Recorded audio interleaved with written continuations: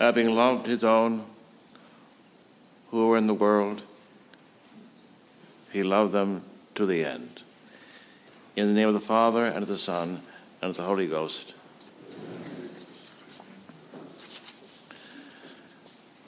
Having loved his own who were in the world, he loved them to the end. So the evangelist St. John begins the 13th chapter of his gospel, which recounts the beginning of the Last Supper, when our blessed Savior not only established the Eucharist, but also instituted the sacrament of holy orders of the priesthood. Some people, when they are buried, have an inscription written on the tombstone, which is meant to somehow convey, to sum up their life. A priest who has been called to serve God's people as shepherd should want no other epitaph, no other eulogy than that line from the fourth gospel. Having loved his own who were in the world, he loved them to the end. St. Joseph of Faso, the pastor of St. John Bosco, when he was growing up, quotes in his book on the priesthood a saying often said by St. Francis Xavier: "To go to the ends of the earth to save one soul and then die is a lot worthy to be envied." St. Francis Xavier was a missionary. St. Joseph of Faso rarely left his parish, yet this phrase moved his priesthood for his entire life. Christ selected 12 men to be his first priests. We know their names as well. Some of you are even named after some of them. He chose them. "I have chosen you, you have not chosen me," he said to his apostles. He called them by name because he saw in each individual the promise of a saint who would help in the building up of the kingdom of God. He did not ask for reference or letters of recommendation, nor did he require resumes. He interviewed none of them. Instead of going to the library at Alexandria or the government buildings of Rome or the universities at Athens or the desert community of the Essenes, he went to the docks, then to the tax offices, then back to the docks. Since he was God, he could not make a mistake. He saw in each one of them he called to be an apostle, a largeness of heart that he required to be servant to all, and a docile mind to instruct the world in the truth of the gospel. Judas Iscariot was no exception. When our blessed Lord looked at him in the beginning, he saw no traitor, no betrayer, no greedy heart, but instead he saw Saint Judas. 3 years later, 3 years of intimacy with Christ, witnessing his miracles, hearing him preach, receiving his friendship and affection, he betrays him for money, for 30 pieces of silver. Jesus did not make a mistake in choosing Judas. Judas made a mistake in not choosing Christ. Judas was the first bad priest. His despicable deed demoralized not only the other apostles, but the disciples as well. But he was one of 12. One of 12. Scandals involving priests appear in the newspapers. and are featured on television news programs and interview shows.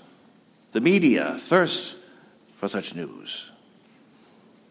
The enemies of the church rejoice in the sins and misdeeds of priests and attempt to use them to build a wedge between the priest and the people, to demoralize the laity and discourage vocations.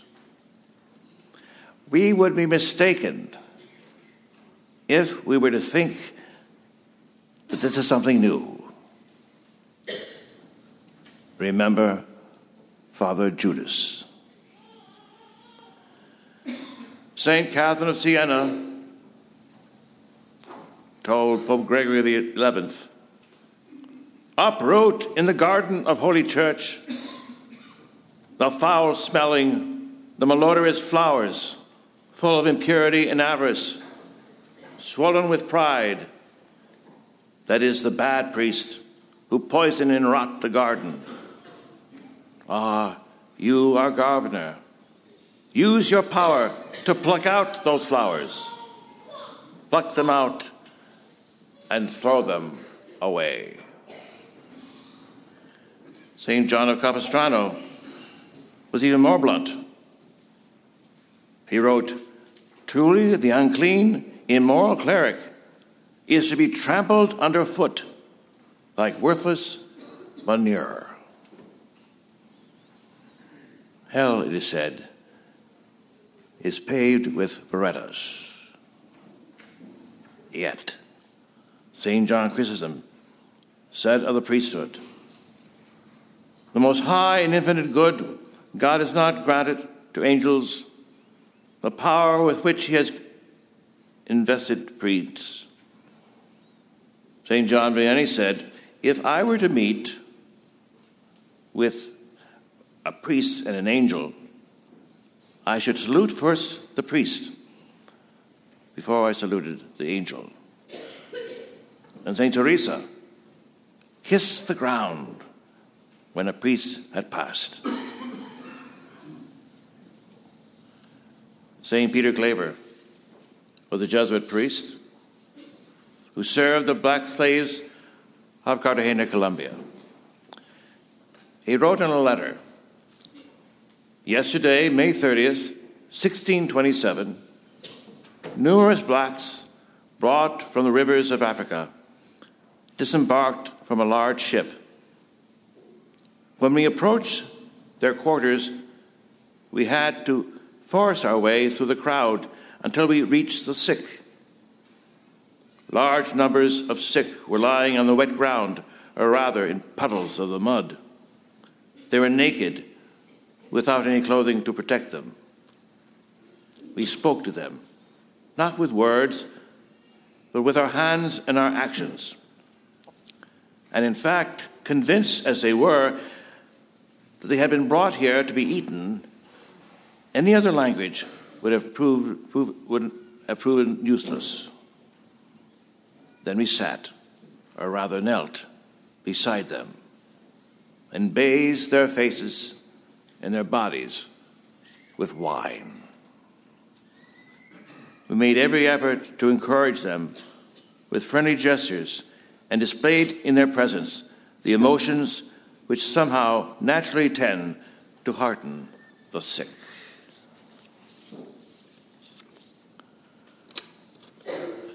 At the priest's ordination, as on Pentecost, the Holy Spirit, the Ruach of Almighty God, more powerful than the mightiest F5 tornado, more awesome than the greatest earthquake, seizes the young man and recreates him in his very essence. The man is changed. The change is not temporary nor transient. It is permanent. It is eternal. It is ontological. A priest is changed by his very essence. So he becomes not another Christ, an alius Christus, which we are all called to be by reason of our consecration at baptism and alius Christus. But the priest becomes the other Christ, the alter Christus.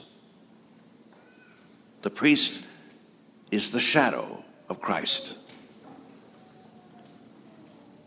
Christ is a priest not because he is God, but because he assumed our human flesh. He is a priest according to his human nature. St. Augustine taught that Christ became a priest at the moment of his incarnation, when the very Word of God became flesh. He was ordained by the Holy Spirit in the cathedral of the womb of his virginal mother, a direct consequence of the hypostatic union. Damien de Veuster was a priest. He is the apostle of Molokai, whose statue adorns the hall of the U.S. Capitol, representing Hawaii.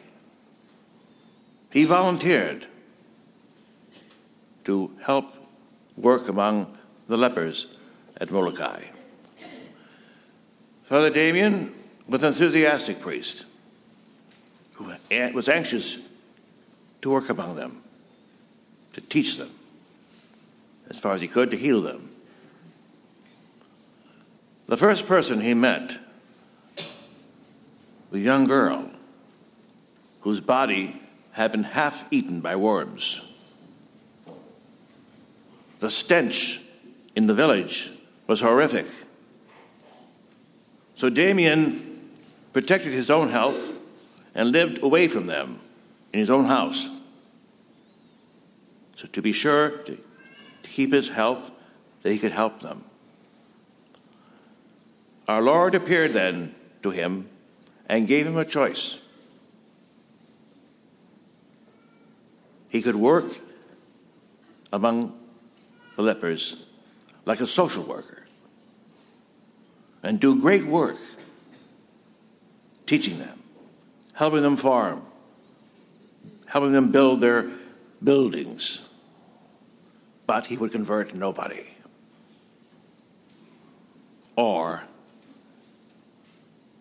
he could ask God to give him leprosy. Then he would convert them. Damien chose the second. He asked God to give him leprosy.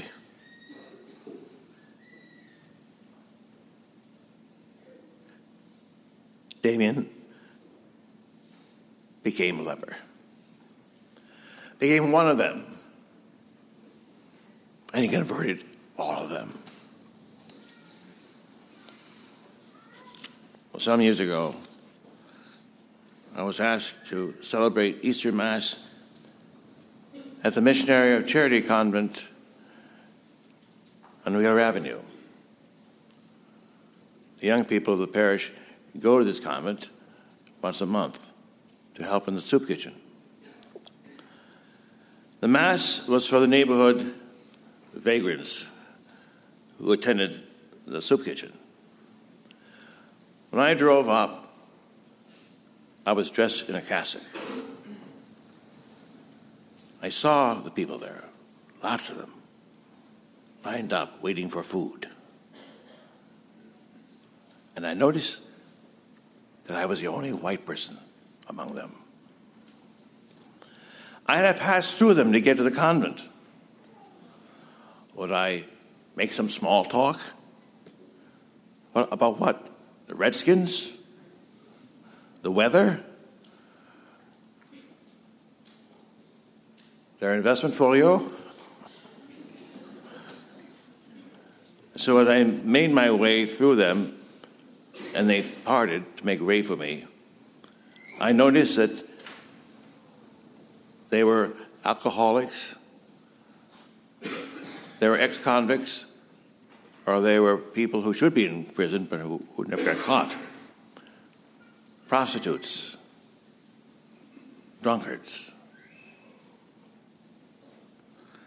And then I came to the end, and there a large man blocked my way. He had bloodshot eyes, and he wouldn't move. He looked at me in silence. Then he grabbed my cassock and he kissed it.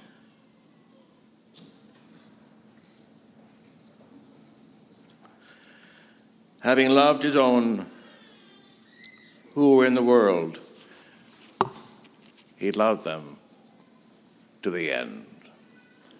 In the name of the Father, and the Son, and the Holy Ghost. Amen.